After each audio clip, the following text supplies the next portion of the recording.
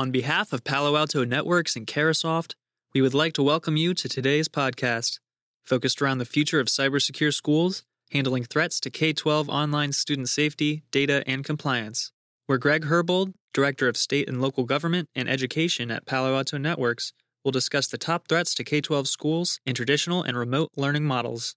We have a really interesting topic for us to go through today. It's a topic that we've been talking about at Palo Alto Networks for quite some time, but obviously it has changed in the recent climate of children not being at school, being at home. For example, you'll probably hear some clarinet soon because my son has his recital today, and here we are all in the same house. But alas, that is our new disposition with all of this.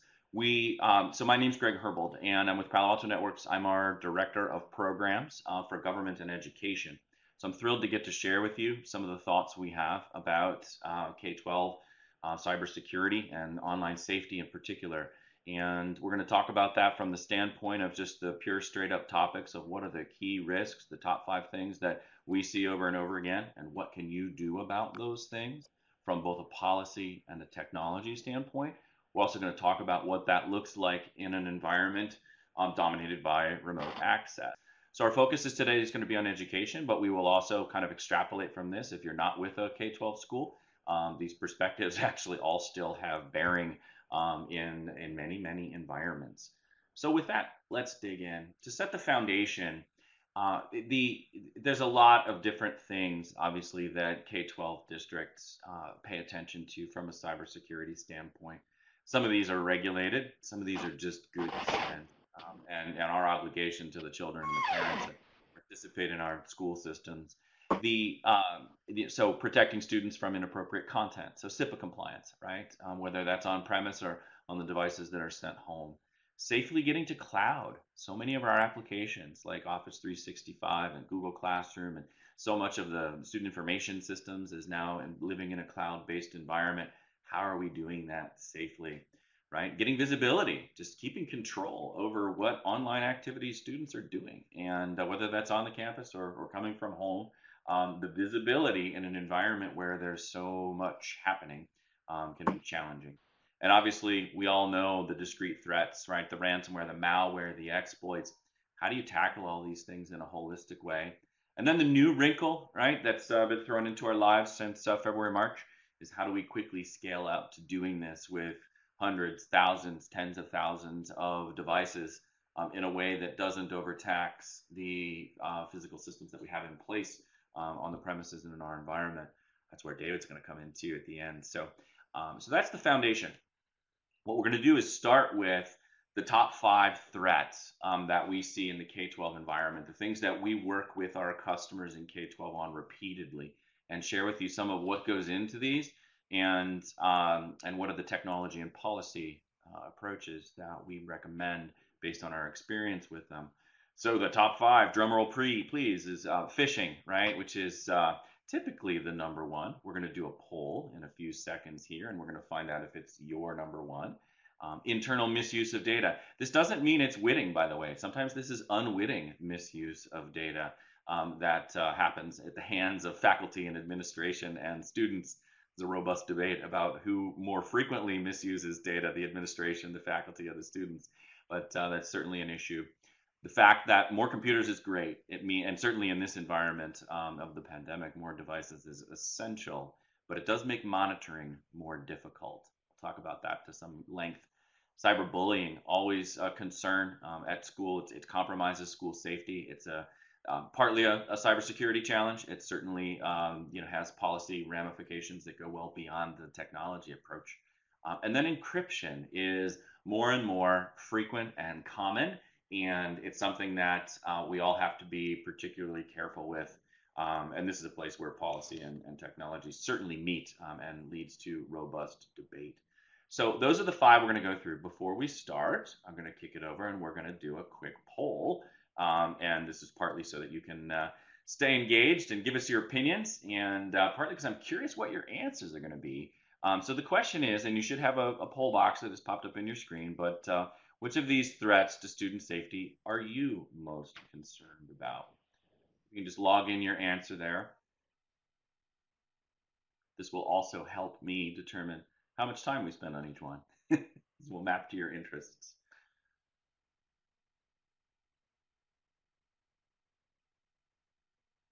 Interesting. So as the numbers come in, if I don't know if you on your screen can see the numbers, but the it's phishing usually is the number one answer. I'm definitely seeing the monitoring all the computers and devices, popping up here, and obviously the data about phishing and its prominence might be a little bit dated in this current climate of remote access. So number three here might be popping. But those are the number one and number two answers, it looks like, is phishing and monitoring of devices, which isn't all that surprising. But there's certainly coverage across the board on this. So I'm going to figure out how I can get this poll out of my. Okay, good. So we got the poll. That's over on the side now if you want to look back at those results. We'll have two more of those through the session today. But with that as context, let's dig into the number one. So phishing is important for us to pay attention to for a number of different reasons. Obviously, there's a number of risks that flow out of it. For example, it is the main vector for ransomware into K-12 environments. There have been many published stories, across the United States where K-12 schools have been victimized by ransomware, and phishing is usually the vector associated with that. Ed tech leaders say it is the most significant threat that they face. And as an industry, this is interesting.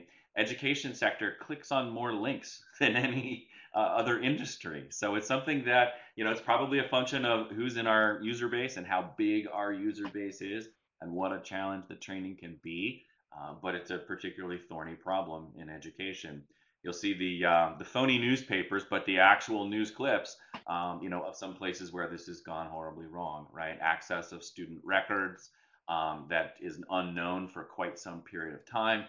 Students, causing havoc, phishing their teachers for passwords, changing grades. You probably all have your own little story in mind about where this has created a negative impact. Hopefully, it's a story about one of your friends and not one of you. But even if it is, this is a topic that we can really make a dent in. So I want to flip and talk about some of the policy and the technology considerations of this. From a policy standpoint, one of the things that we see consistently as beneficial is the training that can go into this, training your staff on the technology, setting up processes for reporting suspicious emails. I live in Northern Virginia. I know all of you are primarily in Michigan, but in Virginia, I used to spend time with Dave Jordan, who is was the CISO in Arlington County, and was listening to him describe how he built technologies in so that any of the employees that were receiving internal emails immediately had a box on any email that they got, that if it looked suspicious at all, they could click that box and it would shoot over to them. Many of you probably have similar technologies in place. It's an important policy thing to make available to people. And then also phish testing. At Palo Alto Networks, I receive these test emails.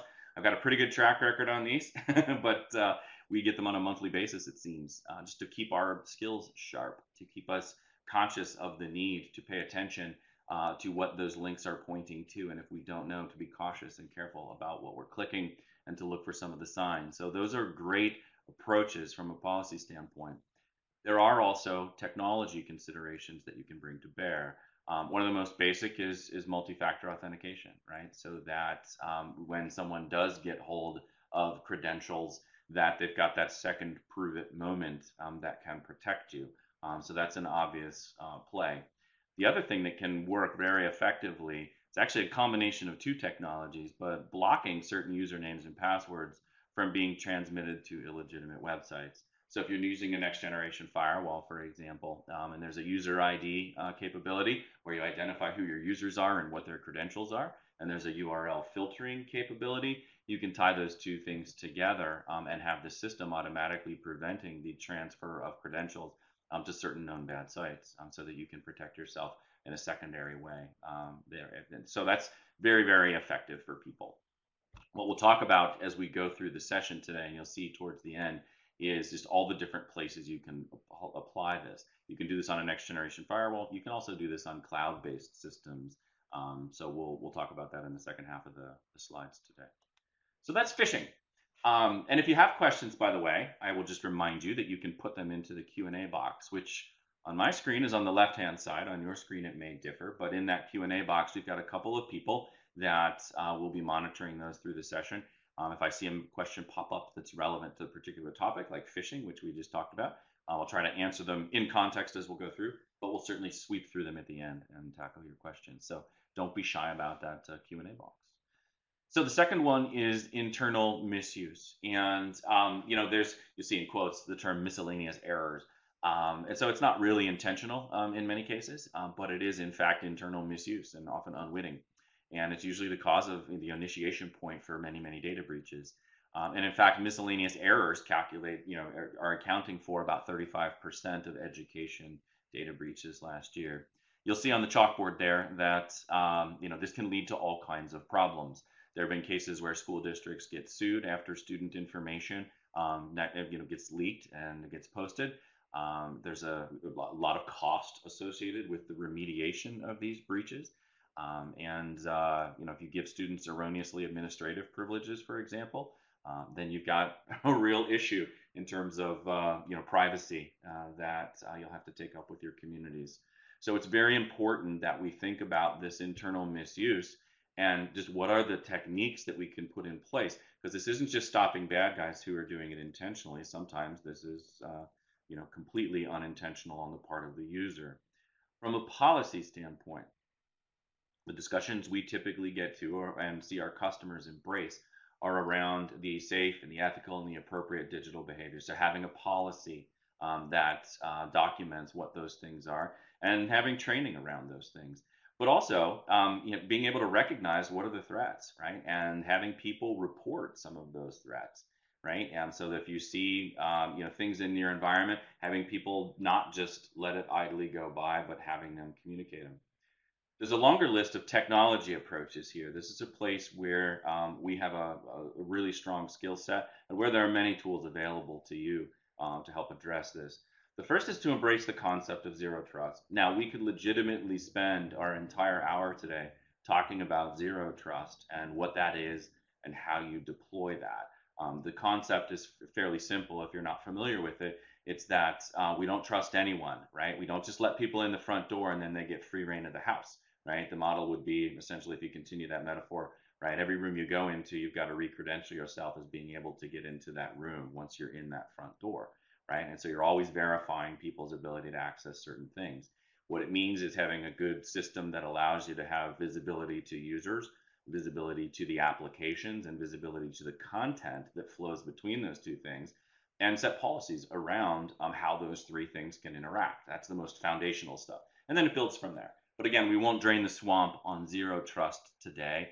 But if you're unfamiliar with that, or even if you are, it's worth thinking about what role it can play and are you effectively deploying it to make sure that you are preventing misuse of information in your environment.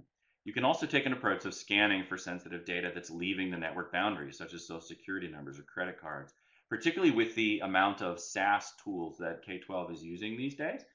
It's important to have a system that is scanning for that stuff and just looking for number sequences and patterns or sensitive information, and keeping control over that so that you know when data that's supposed to stay in bucket A gets moved over into bucket B.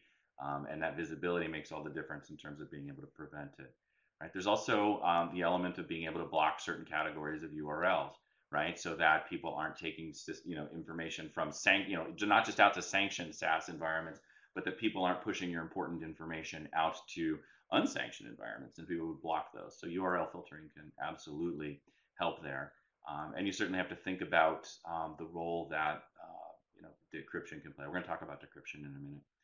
But certainly blocking actions, right? If there are people who really shouldn't legitimately be uploading to file sharing sites, right? Being able to block that and make sure that that's only happening for the folks where that makes sense in your data segmentation model. So a lot of these technologies, as with phishing, are available on next generation firewalls. They're also available in cloud-based solutions, and those SaaS-based tools are easy subscriptions to integrate in. But we're not going to go through a lot of product today. Today we're primarily going to talk about principles. So that's internal misuse. So let's go to the one that was second on your ranking, which was the monitoring of computers and devices. So it used to be that for the decade almost, we've been talking about this concept of one-to-one computing. and it was an aspiration. Many people achieved it. Some took a BYOD approach. In some cases, it was student-owned devices. There's a whole history of just the movement from laptops into Chromebooks, for example, or lighter formats, even tablets. What is the device that makes sense for a given grade level? A lot of that discussion has been replaced with the really blunt necessity of just getting students capable to continue in an educational posture during this period of time when everybody is at home. And so this has become a very front and center topic. We saw that in the survey results, even though we had a small sample size there. It's rising in its importance to folks. And the necessity of being able to do right by our requirements. And there's a number of things that come into play here. This could be FERPA, this could be COPPA, this could be SIPA, right? Throw in your favorite acronym. But there's a regulatory push behind this, but there's also just a common sense and a goodwill aspect of this too, is that knowing that because these devices give access to anything, what can we do to control? I put some of that's the Forbidden Forest from Harry Potter, if you're wondering about the graphic. So what are those Forbidden Forest items that can get students or get teachers into trouble and create issues for the district? Tackling this issue is potentially very complex. It does put a heavy weight on policy, and this is a place where acceptable use policies really become front and center, and making sure that those policies handle a bunch of different things, the different users, right? That can be staff, that could be students, that could be high school students having a different policy than grade school students. Certainly different devices, and the primary strata there are the school-owned devices versus the student-owned devices from the standpoint of your district, or if you're not even in a district, right, but you're, let's say, in a government agency, thinking about your user base there and how are you segmenting that and which folks are going to have ability to do which things from where on which devices. Is there certain data that should only go on an agency-owned device, for example? So these can be complex, right? So that user versus device versus location, there's a lot of different combinations of those variables that can lead you to different policy approaches. And obviously, the answer can be different district by district as to what those policies are, right? And then the key points on the bottom here we shouldn't skip over, which is what is the policy about monitoring? And we're going to talk about this at the end when we talk about encryption. And what is the expectation of privacy that a student has? And particularly that, school-owned devices versus BYOD. There's a robust debate about what should the expectation of privacy be if you use a student-owned device to do school-based work. How does that differ? So Palo Alto Networks isn't the business of selling policy, all right? But we certainly need to call out that your technology decisions that you make and how you apply the technology to this should be driven by policy. The technology can accommodate all of the different policy scenarios on the left-hand box here, but it takes some finesse with a couple of different tools. It obviously starts with a robust foundation of URL filtering. Now, URL filtering is also a topic that we could spend a whole load of time on. Hundreds and millions of websites, right? 75 URL categories, right? So drug sites, hacking sites, adult sites, all of these are relevant to SIPA compliance, right? We also can categorize URLs by risk level and whether they're hosted on dynamic DNS platforms, right? This gives you the ability to block high-risk stuff, right? Inappropriate websites, enforcing safe search and making sure that that's turned on, forcing restricted YouTube access to only the stuff that your educators believe is appropriate for the students to be consuming and in the classroom or at home in a classroom setting. Creating alerts, right? Performing actions based on keyword searches. So if you see, certain things being searched on, you've got the ability to have those red flags so that, if there's any physical safety issues or, bullying, we'll talk about it next. But those considerations can all come out through this filtering. And it can also help you with just the common evasion tactics, right? It's cache results, language translation, things like that. So it's very important to focus on URL filtering. But I will say this, and we'll recap this again. This point's going to be repeated later. URL filtering is really not sufficient in here. That might get you to CIPA compliance. That might let you, submit your E-rate forms and say, see, I have documented URL filtering, therefore I'm good to go.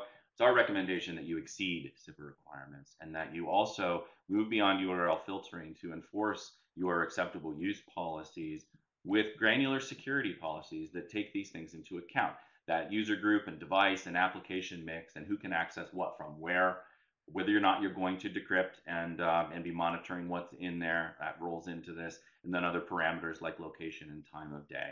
And certainly within all of this, you need to be making sure that these devices have a robust set of threat preventions, right, to block the known bad stuff that can affect those machines and then work their way into your environment, but also to deal with the unknowns. So we'll come back to that, spend a little more time there. So this is a robust area. I'm not surprised it was in your top two. But it is an area that, as we'll hear at the end, when we hear from David Dennis, it's a place where you can get a good amount of help to support around this. We, for example, at Palo Alto Networks, we pushed out what we call an iron skillet. I won't get into the fancy marketing reasons why we call it an iron skillet. It hardens your pan, and a pan is a firewall. But so iron skillet. But it's a set of day one configurations that can help you tie out to get 90% there, and then make the adjustments you need to match to your acceptable use policy. So that should make your lives a little bit easier. But this is a very important topic and one that deserves, obviously, a lot of attention. The fourth area is cyberbullying. And most schools have a bullying policy in place. And sometimes that's state requirement in law that puts that into the requirement set. But sometimes that's just good policy around the school. You'll see that there are, in the headline there, this is something that can lead to legal issues for a district if not dealt with, contended with. But it is something that obviously has a large amount of policy, and there's a technology play that can work here. It's one of the things that policy-wise is the awareness programs that promote appropriate digital usage. Include cyberbullying in your acceptable use policy for sure. It's not on the slide, but one of the things that is worth considering is what cybersecurity education are you putting into your youngest grade level? So if you're in a school that has, K through 8, age group, for example, just having training classes on what is acceptable use and starting at a young age to train people on what are these technologies, what is your sense of identity online, and how does that differ from your sense of identity in the real world? And how do you keep control of that? And these tenets of acceptable behavior often come out in curriculum. We have a set of exercises. I should have put a slide in on it, but we can certainly get information to you if you're interested. Is that we have a cyber activities for education. It's a free set of curriculum and activities that teachers can deploy. They're chunked by age so that you get age-appropriate content that trains up on some of these skills. So the policy, the educational aspects here in cyberbullying are super important. There are technology plays, obviously, requiring students to use an always-on VPN, right? So that you've got, secure tunneling in, and you've got some visibility to the things that are happening, and that it's not just some other form of decryption that's keeping you from seeing what they're doing. The decryption conversation certainly comes into play here. But monitoring and possibly blocking high-risk functions, right? Controlling when chat and video are available in sensitive applications. And there's certainly been a number of discussions around Zoom and other technologies that are new in many of our education environments. What are the policies around those that we can use to help prevent cyberbullying? Decryption is the fifth. I don't know what your number is. I should, if I were smart, which I'm not, I would have put a polling question in about what % of your traffic are you seeing as encrypted at this point. The stats that we're hearing numbers of between 70 and 95% of web traffic is now encrypted, right? That can hide threats from you, right? That can hide cyberbullying from you. That can hide all kinds of things from you, right? And it's interesting because malware attacks in education overall are down, but the encrypted attacks are up, right? And so for you, deciding what traffic to decrypt is challenging. It goes back to that privacy discussion. So we've mentioned this before. And obviously you have to stay on top of this because there are new sites that are cropping up daily. And not every web filtering product is going to decrypt all of those sites for you. So it's one of those areas where URL filtering is essential but insufficient for some of these tasks. So encryption is absolutely a policy discussion that you need to be having. It does involve privacy. It probably involves your attorneys around the legal and the regulatory and other policy-based things that the school wants to do. Technology-wise, decryption is really not that big of a challenge for us. It's easy to deploy on a next generation firewall. It's easy to deploy in a cloud-based firewall posture, and that can allow you to inspect the content in questionable categories. It also gives you a pretty granular level of control, right? It's not just a binary on-off, am I decrypting or not, right? You can certainly be decrypting traffic for certain sites as opposed to others, right? You can choose not to decrypt traffic that's coming in from any sort of banking or healthcare, environment if you determine that that's just too much of a privacy challenge for you. So decryption is a topic that if you haven't delved into it, it gives you a tremendous amount of improved visibility. It also gives you the control that you need to match a policy around what are the kinds of traffics that it's rightful for you to inspect from a privacy standpoint. So those are the 5 topics. Before we transition, and again, I'll remind you of the Q&A window. So if you have questions about any of these topics, I'd be happy to tackle them. We do have an engineer and our local rep on the phone so that they can talk to you about some of the practical considerations if you have a more technical question than what I've asked. But before we jump into the next piece, which is how does this all change in a world of remote access, we have our next poll question, which is around as you are planning for the fall, what are you planning for, right? What percent of your students and faculty are you expecting to have to accommodate with remote access, right? Whether you plan to try to have them back on campus or not, and back in the school buildings, or whether there's already some awareness of what those approaches might be. But what are you planning for in terms of what load of traffic you'll have to accommodate in a remote posture? So we'll just give a moment for these answers to roll in. Small sample size so far, but the 50 to 75% bucket is in the lead. We'll give about 5 more seconds.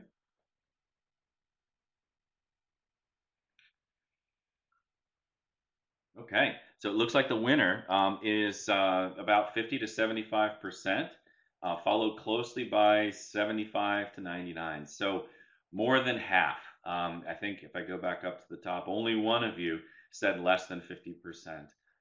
It's interesting, if we look at the stats around this about where people were planning for less than 50%. If you go back to a year ago and the discussions we were having a year ago, and now these are the kinds of numbers that we're being asked to help school districts embrace, which is a much larger percentage. And whether that's a continuous, ongoing, consistently having more than half of students and faculty logging in remotely as opposed to from the campus, or if that's just an emergency burst capability, we certainly need a more robust remote access foundation than we've had. All right, so let's set that poll to the side and let's dig into part 2. So it's an education webinar, so you'll see the Shakespeare reference there. You're probably all seeing the Globe Theatre in London might close, but beware the Ides of March. Do you all remember March? It seems like a long time ago. But when we all started to see, state by state decisions being made to close schools, and the tens and hundreds of thousands of schools and millions and tens of millions of students, now working remotely. Obviously, a big question that we faced was how do we continue with our educational mission? And then for those of us involved in cybersecurity, how do we continue in that education mission while we're still protecting students? And that is essential. And so as a result, we all started to think about, is our network and is our firewall, that hardware and bandwidth sufficient to securely meet the new remote access demand that we have, right? Can we get enough people in, have their VPN connections terminating off our environment and keep that all secure? So for some of you, the answer may have been yes.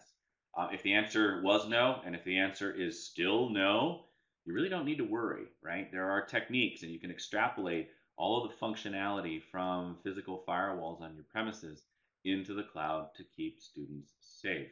And what we wanted to do in the second part of the presentation here is talk about what some of these newer remote access models look like, how they keep your surge of remote internet traffic from pounding your network harder than you can handle, how you can deploy it pretty fast, but most importantly, how you can do it with the same security, the consistent security to what you do on your firewalls, so that you're not driving yourself crazy now having to maintain two different approaches to security across two different modalities. And that's a really important thing, particularly because there's probably some uncertainty on each of your minds about budgetarily what are things going to look like for the next school year, and what resources will be available to you to accommodate these things.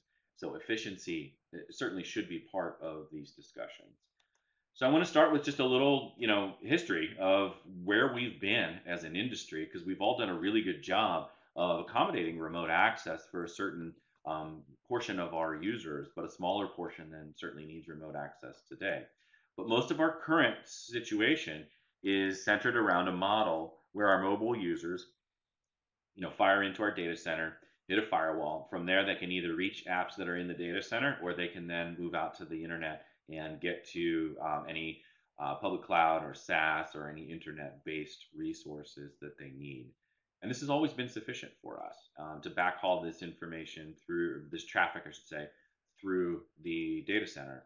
The challenge in our current environment, though, based on those numbers that you all plugged in the survey, is that there can be some finite scalability factors on this, right? Can you really add hardware at the scale of cloud or SaaS or BYOD and scale as fast as the large number sets that we're working with here? There's also deployment challenges, right? Those can be procurement based. Those can be manual hardware implementations at this point, right? And connectivity and location challenges, right? Some folks make the decision to think about like split tunneling, and that creates security gaps, right? And so there's challenges there. And then there's a user experience aspect of, if you've got all these customers moving over that environment at the same time, you might not have the capacity to route all that traffic, through your environment, in a way that protects the user experience that's needed to effectively deliver distance learning. So this is a complex scenario that we're dealing with. And again, for some, there'll be sufficiency, but for many, what we have found is that this is a challenge. And so the model that we have deployed, we call it Prisma Access. So Prisma is just our brand around it. So just focus on the access word, right? Is that scalable remote access for mobile users? We think there's a better model, and that's what we've built. And so if you look at the difference in the graphic on the right, no longer is all of the traffic going back to the firewall for that decision about does it stay within the data center or go out to the internet. There's now an extrapolated firewall for, just to describe it broadly. We call it Prisma Access, but it's a point of presence where your users can log in, and we can apply all of those same consistent security functions.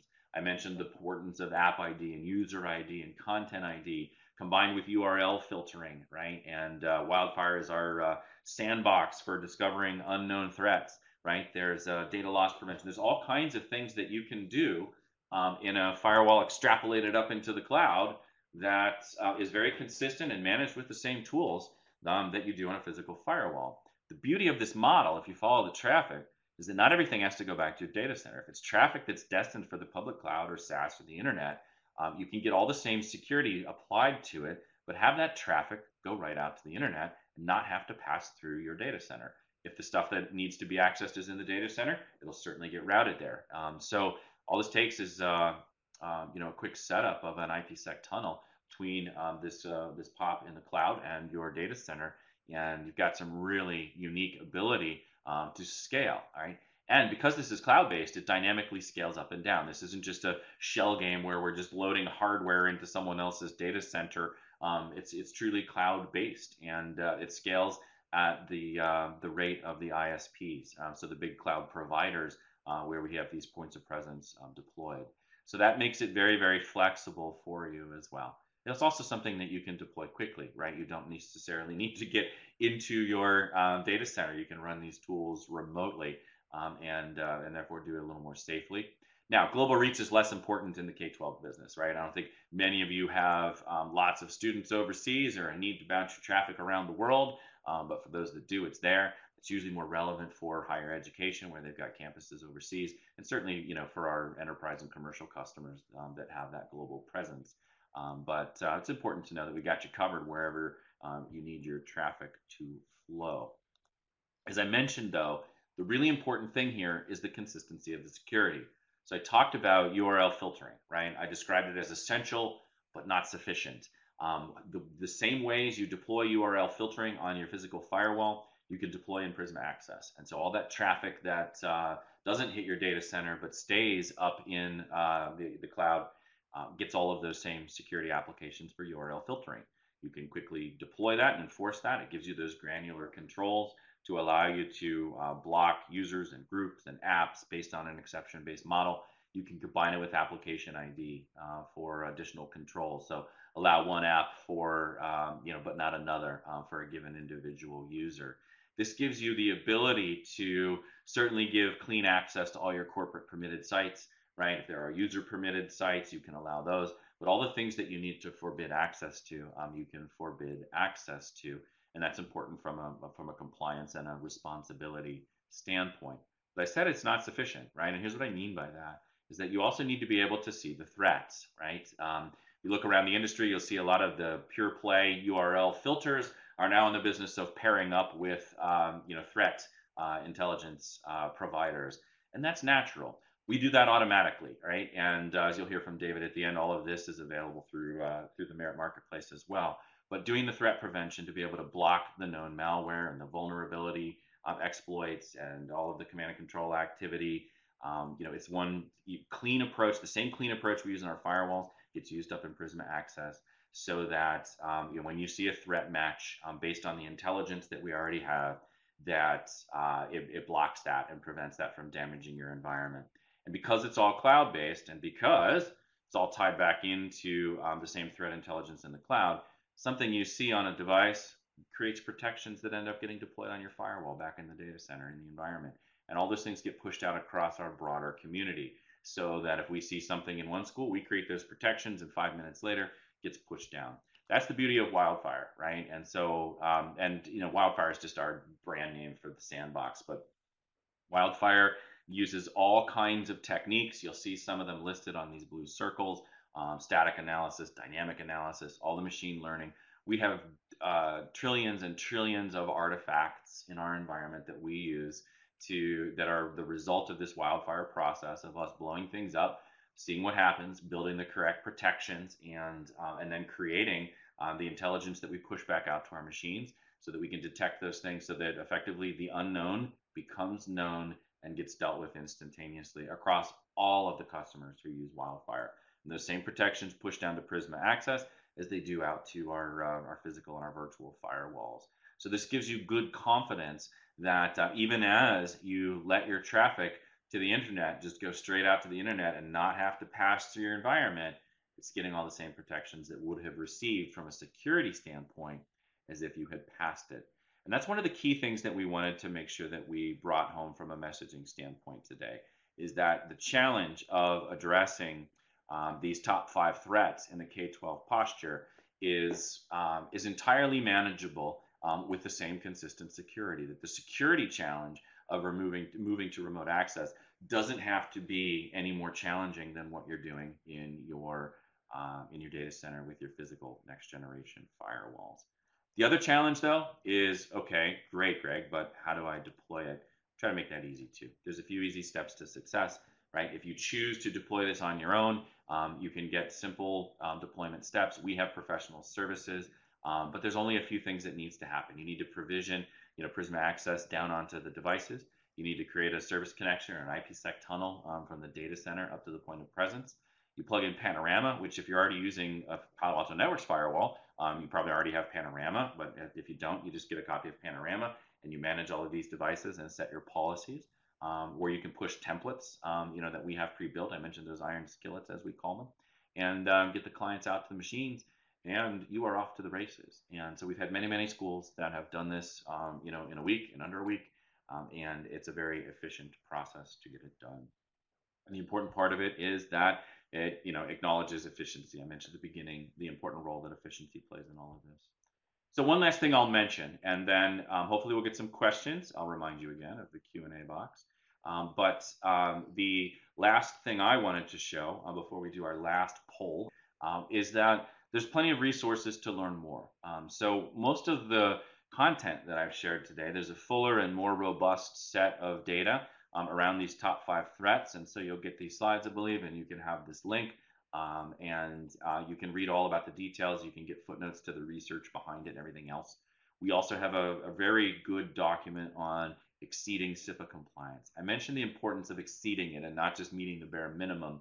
And so this document talks about how you bridge from a foundation of robust URL filtering into all of the other threat prevention techniques that make you much more responsible to the important task of securing our students from these top 5 threats.